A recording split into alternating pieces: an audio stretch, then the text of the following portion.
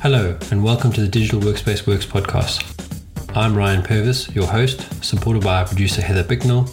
In this series, you'll hear stories and opinions from experts in the field, stories from the front lines, the problems they face and how they solved them, the areas they focused on from technology, people and processes, to the approaches they took that will help you to get to the grips with the digital workspace inner workings.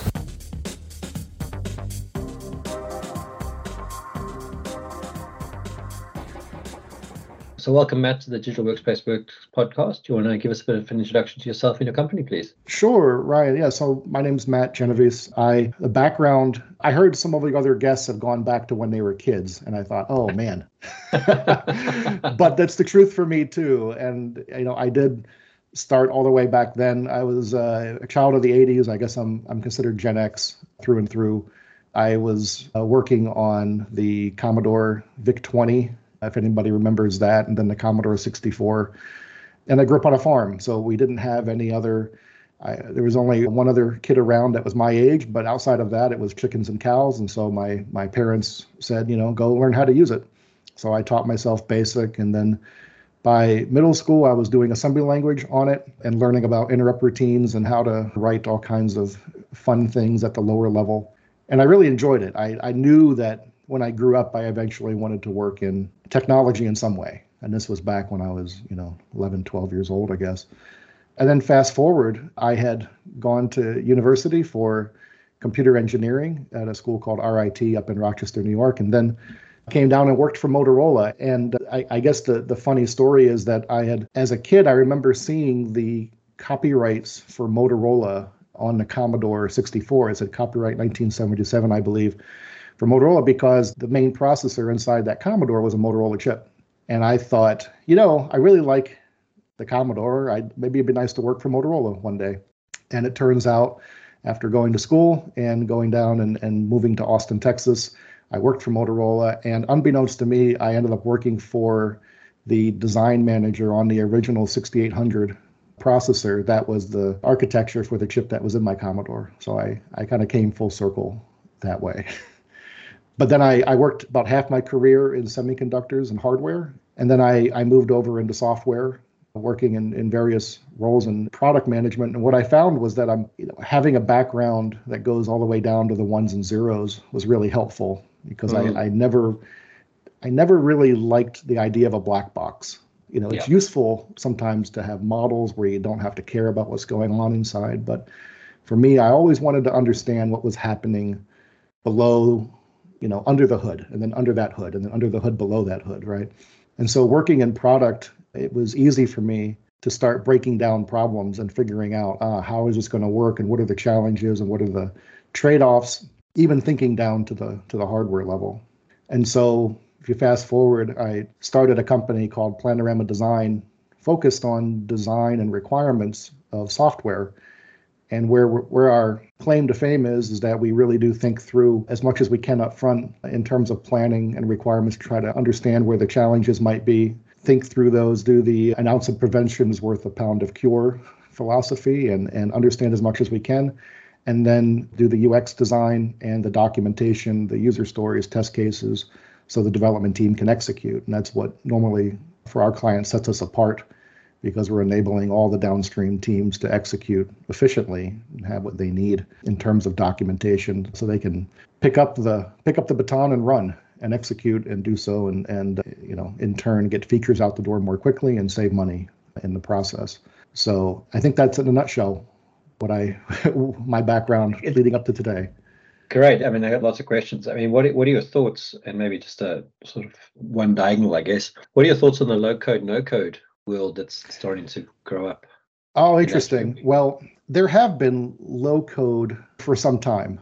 And usually that's a trade-off between flexibility, and by the way, flexibility in parentheses, flexibility with future expandability. And then you're trading that off for speed to get something to market, to test it out. So I think in the end, you have tended to pay for the success later on by having to rework an application or just regenerate it from scratch if it's been in some web environment that was used to create it, because it's just not scalable. And it can be scalable in terms of performance, or it can be scalable in terms of what you can do with it, right? Because you're kind of boxed into whatever framework they provide you on that low code. Again, you lose flexibility. However, I'll say that with a lot of the work that has been done with language models and development that has been assisted by language models, I think we're moving quickly towards a day where it's not going to be low code as much as it will be you don't need to code as much, and there'll be a level of automation so that this drawback of inflexibility will not be an issue anymore. And that the code can be written for you based on a good specification, based on if you supply good requirements. The work can be automated, I believe, in the future such that the build will be happening to a large part by the AI and probably assisted by developers too. But what that means is that the cost will come way down, probably to the place where you have these low-code frameworks today. Yeah, well, I mean, I'm glad you went the route you went, and it was a bit of a loaded question, because one of the things that I'm involved in is a low-code, no-code platform that generates the code for you.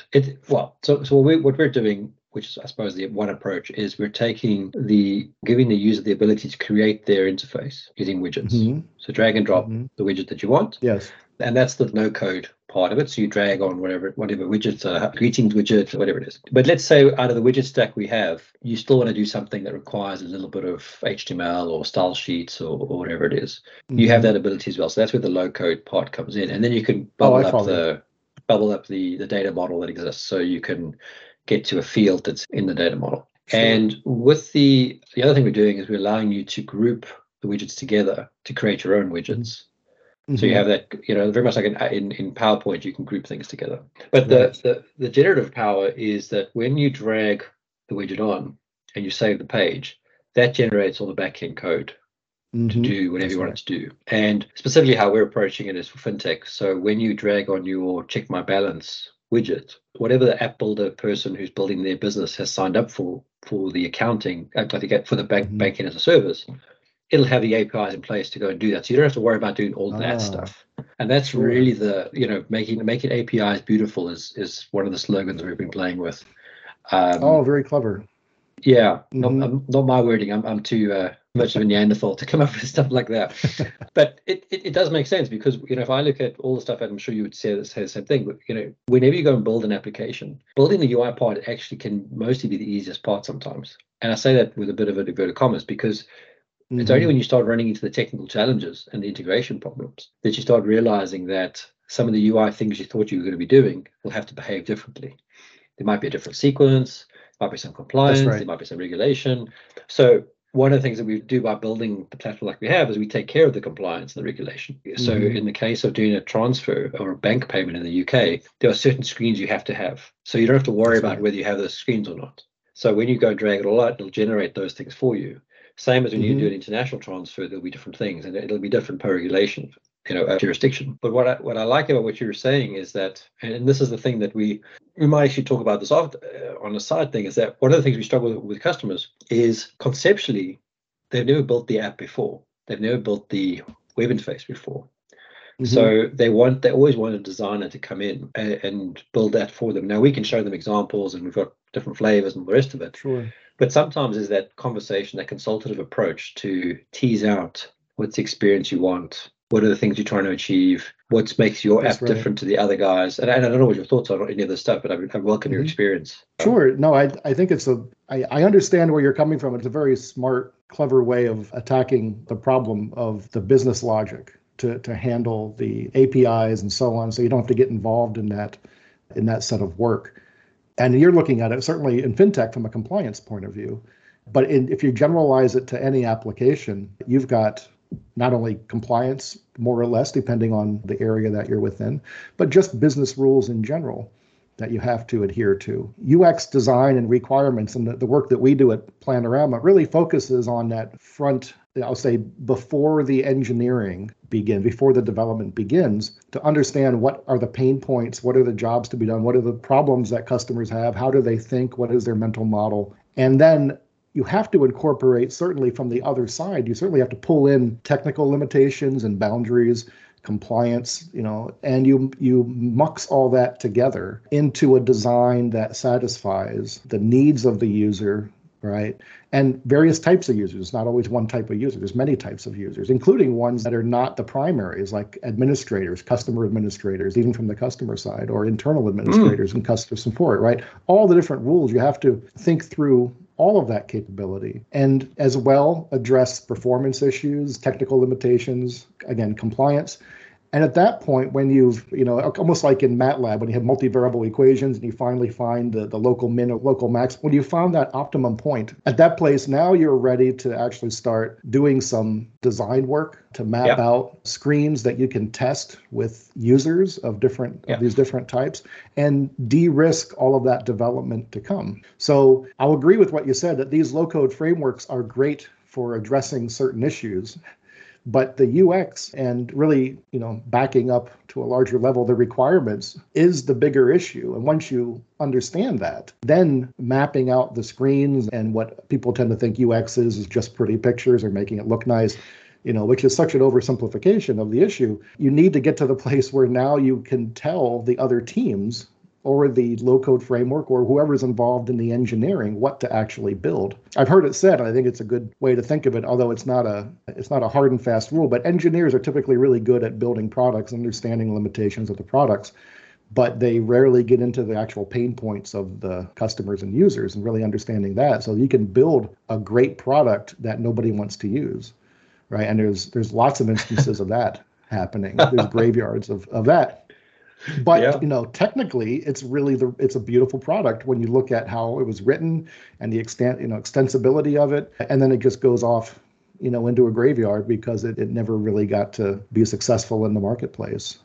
I'm laughing because there's a product that I've had a good long history with called Systrack, made by Lakeside Software. Okay. And it's a great product, but it's a very technical product. And it's a product that you would use to monitor your desktops, to do root cause analysis, monitoring, all that kind of stuff. Sure. And I'm laughing not because there's anything wrong with the product. I think the product is a great product. It's one of the reasons why I endorse it so much. And there's actually a lot of good products in this space, to be fair, Control Up and a few others. But these are products that, unless you're a technical, like they're built by a technical person for a technical person. So when you meet that person who really gets the data, they love it. They're like, oh, this thing tells me everything I need to know. But when you take it to a business user, it's like, I don't know, I can't even think of the analogy. It's like put them in a horror movie with, they just don't want it. Like, this is too complicated. This is too much information. Just tell me the simple answer. Do I need to buy 2 screens or one?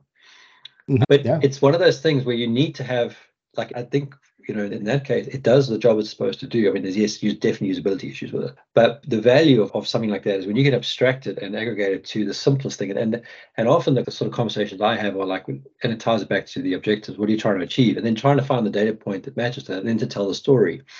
And the reason why I'm bringing that up is that I think often, and I think it's becoming much more common now, when people build software, they're no longer building it very functionally like they did, the sort of the old waterfall approach, whatever. Now Agile's come along and everyone uses it. And now people hate Agile. They're going back to sort of something else. I don't know.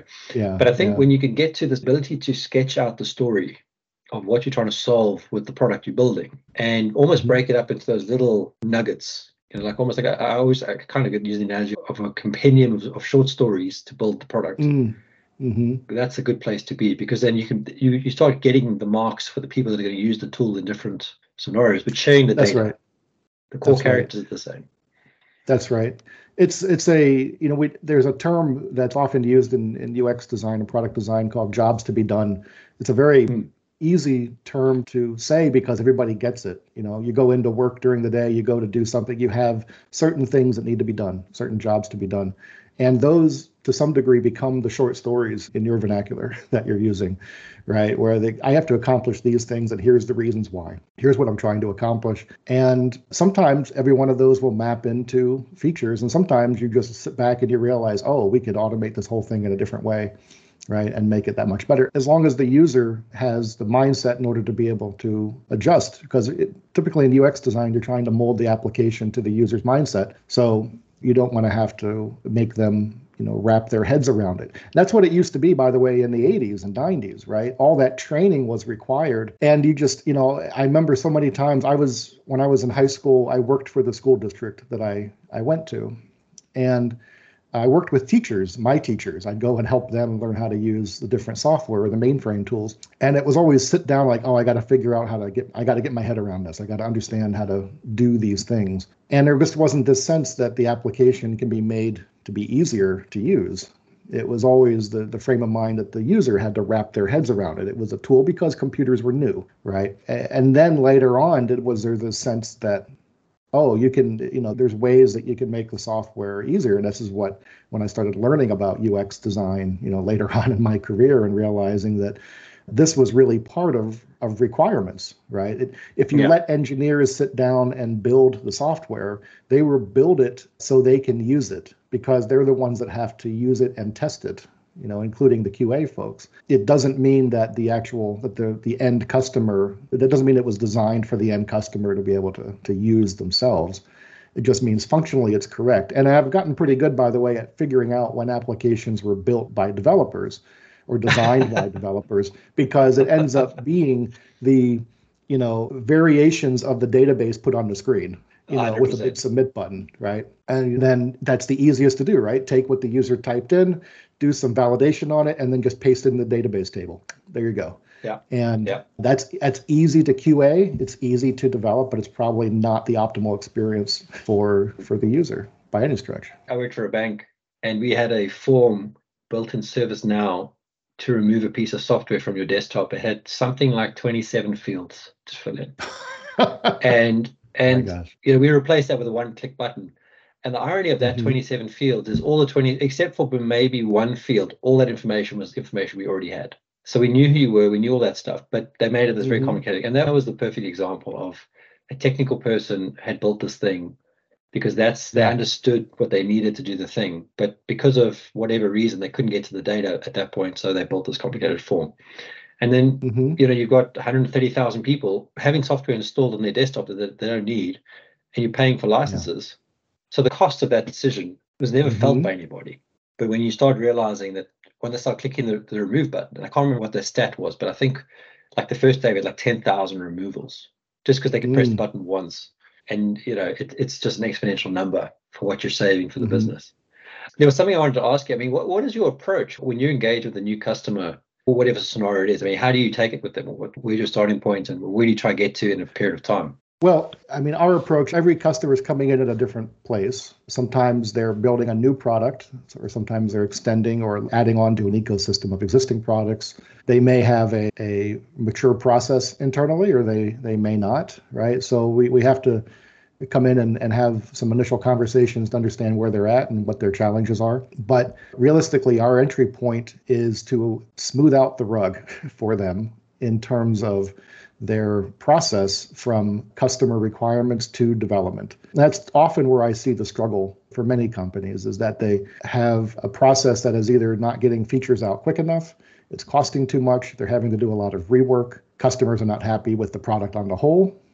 And so after we understand those challenges, and it doesn't take long to do, this is not a 6-month, consulting arrangement to figure out what all their problems are. Okay, we're not coming in like one of the big consulting firms. We then start thinking through, given where they're at today, maybe we have to go and talk with some customers, existing customers or prospective customers, users, start assessing where some of the challenges are. If it's an existing product, normally we're working alongside their product manager in somewhat of a consultative role to help them as well with their work. But, after we get started executing, we're trying to, understand where the challenges are in the design, the current design, or start creating a plan for a new design if it's a new application, put together a priority list of what needs to be tackled next, some kind of scope that we can all look at and put our heads around. We even built a tool ourselves called Sinfonia, which is a tool for capturing scope and thinking through and ensuring that we have elaborated the requirements in a way that everybody can see and understand. And then we start execution. And sometimes that execution, most likely it's going to be mapping out some diagrams and understanding who's using the system and what they're going to be doing with it to address these certain jobs to be done or these features that need to be built. And then we use that time of discussion and collaboration to ensure that we're going to be designing the right thing, to de-risk our design work coming up front. And then finally, we go into the design and create the high fidelity UX and UI design. Sometimes we're creating prototypes that are clickable, that look and feel like the end application. And the user, we can put them in front of actual users or customers and get feedback on them before any development has ever been executed. And then when we've de-risked that, then we go into the design. The design work, and that comes with the full set of designs, the user stories, test cases, and that's where the development team uses our output as their input effectively for their sprints or whatever methodology they're using. And then they execute from there. And we try to establish a lot of feedback loops and touch points so that we're all on the same page during the whole process. And again, if we follow that, we find that there's very little trip ups. People are given what they need to be successful on the product development team. And then everything just flows more smoothly out the door. Yeah, I mean, I think you're solving a core pain for lots of people. And I'm thinking about customers and work that I've done in my career where one of the biggest problems is just trying to be clear on what is let's call it the minimum viable product. What does the next version of that look like? And what often happens, and I'm guilty of this too, is that, in your mind, you can see version 1, version 2, version 3, version 4 of what you want to do and getting the sequence right. But then when you're talking about it, you kind of jump to version 4, forgetting that you've actually got to start with version 1. And then what ends up happening is you build the skyscraper or the rocket ship, and all you actually needed was the VW Beetle to get you from A to B. And it's a tricky one. And I'm very interested to see this tool that you've built because, I've sort of built my own management tool for this stuff using Notion, which is a great tool to begin with because it's nice and flexible. It's like Excel, but a little bit, whatever. I don't know if you've ever used Notion. And I find that with the combination of Miro boards is quite a nice way to sort of, but it's definitely not the solution. I think it's a nice stopgap. So I'm curious to see what your product, your internal product, maybe it is. I don't know if you want to sell it to other people yet, what it looks like. Well, it's I'll tell you, the idea came from, I've been doing this for some time in the managing product requirements area. And I started realizing, this was years ago, that, a lot of the tools that I have seen were project management oriented. They're always moving a long time. Kanban boards and things like that. Jira's made to be this. But what I didn't see was something that would help me to manage product requirements, even to the point where I could say, I want to outline a scope and then break that down at multiple levels, say take a problem and break it down to a set of sub features or challenges or features, however you want to define it, and then break that down even further. I ended up having to use drawing tools to do this. Yes, exactly. And then when you look and say, well, but I want to link those things to user stories and to test cases and to other types of documents, at the time that just wasn't available. So it was a lot of a manual process. And when I started thinking about the issue, it was that I couldn't house the requirements in a cohesive place because all the requirements were spread out in different physical locations. And there was not a level of granularity that I could find where I could say, hey, this block on this user story map or feature map is not really a user story. That's actually a piece of acceptance criteria, right, for another user story that exists later on. And to be able to have that fine-grained control of linking objects together, what I realized, this is a big graph. It's a giant graph. And being able to traverse through that graph as a product manager, as well as a designer or developer, had a lot of value. Because what I also learned was that developers, they never go back to, well, I don't say never, but every developer I've spoken to, I'm going to be careful, I'm on audio, but every developer I've spoken with said if they want to find out how it's supposed to work, they go to the code for a given feature. They don't go to the spec because they think the spec is out of date, right? But what if the spec wasn't out of date? What if the spec was up to date and easily traversable? So you go to a graph and you say, okay, I'm looking for this particular feature. I found it on this particular feature map or the part of the roadmap, and it was finished then. And I can jump over and say, okay, what users can use this? Okay, what types of data does this touch? What are the things that are available? All right, you can start traversing down a path of these objects effectively that allow you to understand at least the intention of what should have been built. Now whether it was built or not, that's ultimately up to the company.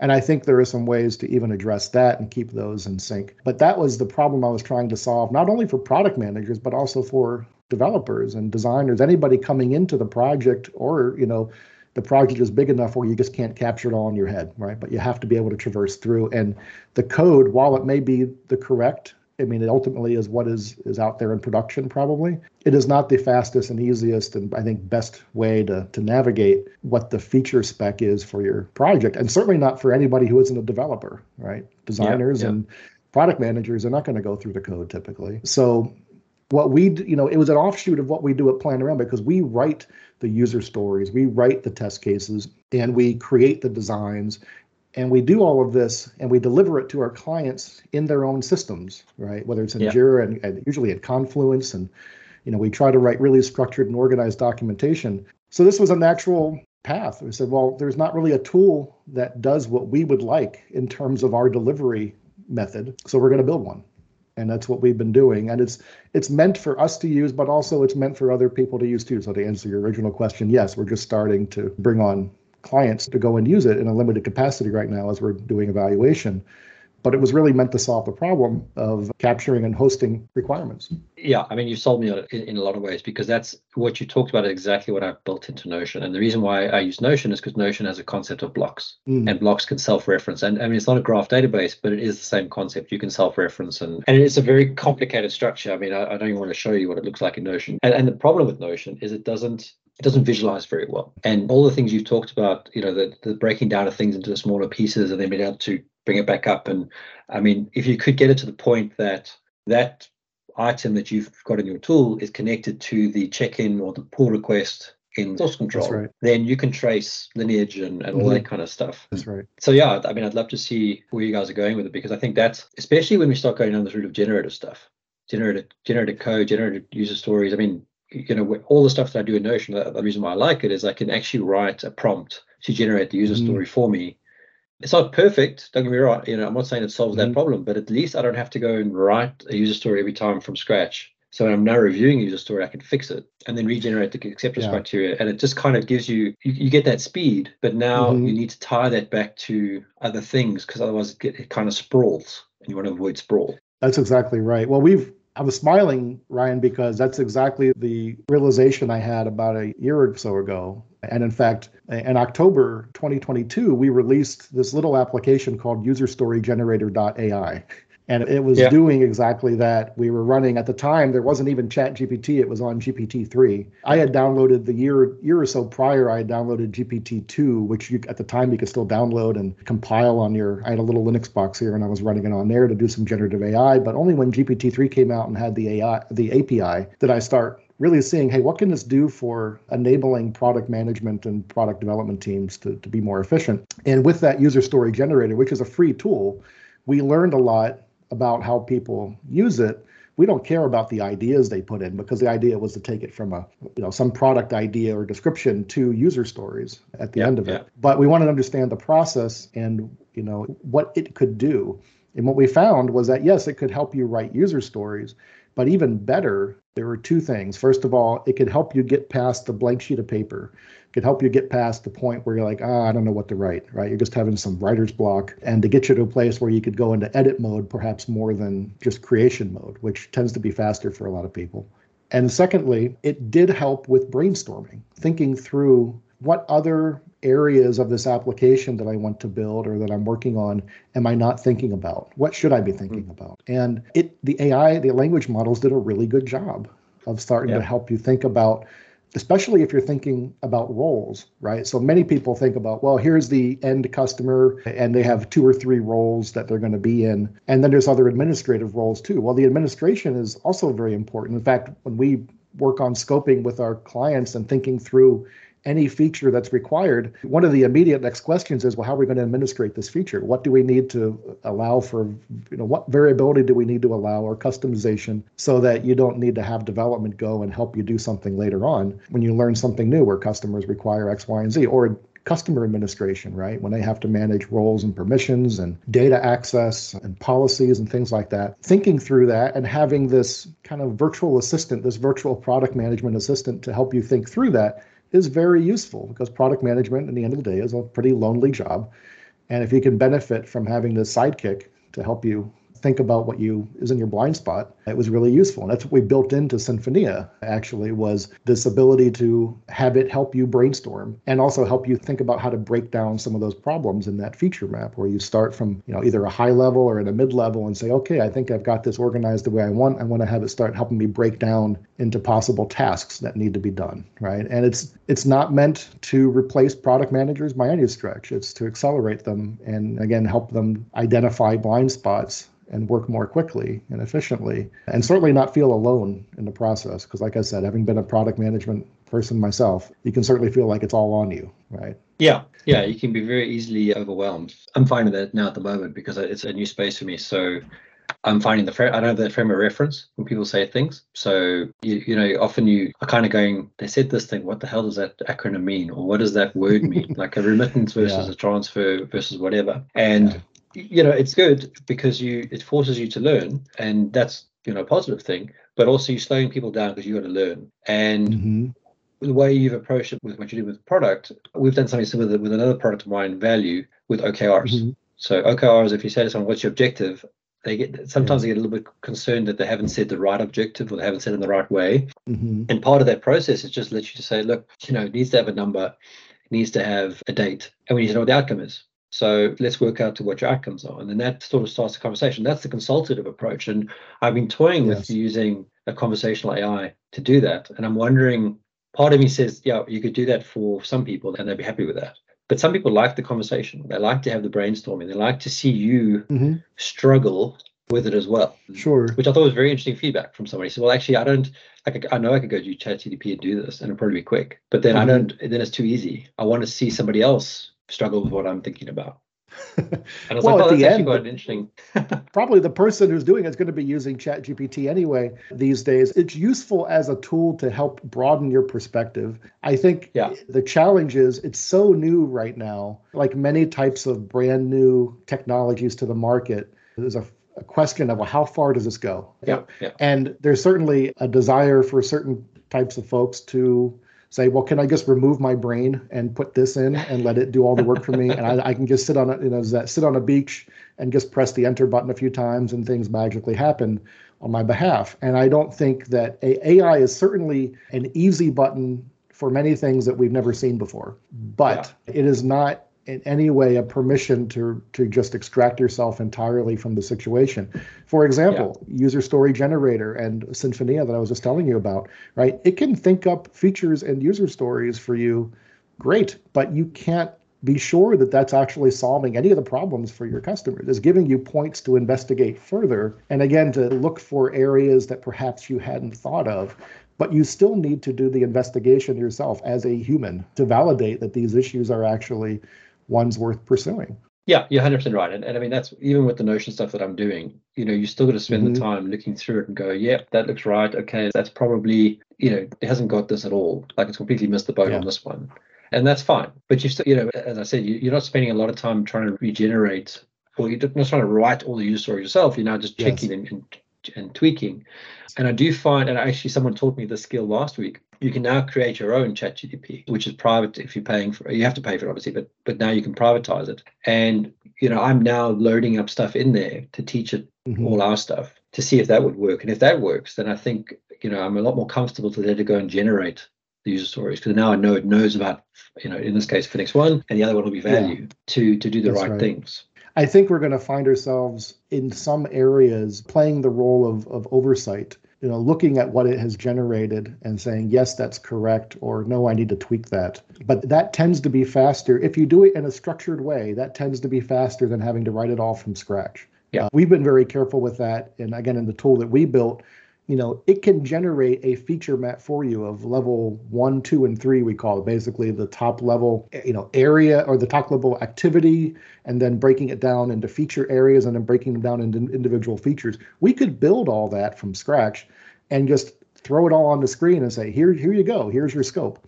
But that is really not solving the problem for the product manager, because they have to go and absorb it all. Right. Yes, and maybe exactly. Maybe some of that is incorrect. So you have to put in some of these points of oversight and say, look, this is what we produced. Does this make sense? Let's go edit and change, move things around. And then once you're agreed that that is correct, now we go and break it down again. And now you have a chance to review further and walk them through a process. So I don't think everything's going to become a chat prompt. I think you still have value, and the UX, I think going forward, is going to be, if there is AI built into the application, which it seems like today it's going to be hard, to imagine ones that won't, you still have to have the UX there to assist the user going through the process of accomplishing what they need to do. and you pull in AI at the right points. Sometimes it may not be not everything's going to be a chat, right? I think there are some areas that will be conversational, but not everything by a stretch. And having the AI, having the UX help you to walk through the process of your job to be done, you're leveraging AI as a tool, but AI is not becoming the end. The end. It's the means to the end. Yeah, right? It's assisting you through that process. Yeah, I mean, I had this conversation with some people on Saturday night. I was showing, because I'd learned the skill now at ChatGPT, I was generating my kids' comic book, and I was showing them, and they were, and obviously, it was a lot of fun, and they were saying, like, this AI stuff's beyond me. And I said, well, to be honest with you, you need to get your head into some of this stuff, because, the future of your jobs will change, and if you're not savvy, and I mean, I'm not saying you have to be an AI expert, but if you don't know how to go, and if you don't know where ChatGPT is, you're already behind. And yeah, that's the truth. You don't have to go learn large language models. You don't have to, stuff, but you need to be comfortable with it. When you go into a conversation, you know what people are talking about, because that's the minimum now for a lot of people. I think we're finding the extent of what's possible. And the more that you go in and play around, you figure out, oh, it's good at this and it's not good at that. And if you're on a product team, that does help you to know where it could be useful and where it certainly might not be. Right. And that's the value of doing exactly what you said. Yeah, and I think there is a level of exploring it as part of day-to-day stuff, and then realizing that you've got to put in your own guardrails. So, for example, not every customer wants it to be incorporated, so you need to be able to turn it off. You cannot build your whole product around using an AI, because some people, like a bank, may not want to use it because they don't want to put their data into it. So it's those sorts of things. But I think that's just natural evolution. Matt, unfortunately, I need to end it off here because I've got to go fetch the kids from nursery. No problem. It's that time of the day. It's a good reason. Yeah. How best do you want to get a hold of you? Oh, sure. It'd probably be the easiest to go to our website, planorama.design/podcast. And so, the domain is actually .design. So it's Planorama with instead of panorama, it's a PL. So planorama.design/podcast. And that has links to find me on LinkedIn. And even if you want to set up a call and talk through certain things, we're happy to do that as well. So That's the easiest way to get hold of me. Great. And it's been great chatting with you. I've really enjoyed it. And I will definitely get in contact with you in following up. That sounds wonderful. I'm looking forward to it. I had a really great time. The time went by really quick. Yeah, it did. It really did. Always a good sign. Thank you, Ryan. Super, Matt. All the best. Cheers, Abe. Thank you. Bye. Take care. Goodbye. Thank you for listening to today's episode. Heather Bicknell is our producer and editor. Thank you, Heather, for your hard work on this episode. Please subscribe to the series and rate us on iTunes or the Google Play Store. Follow us on Twitter @the DWW Podcast. The show notes and transcripts will be available on the website, www.digitalworkspace.works. Please also visit our website, www.digitalworkspace.works, and subscribe to our newsletter. And lastly, if you found this episode useful, please share with your friends or colleagues.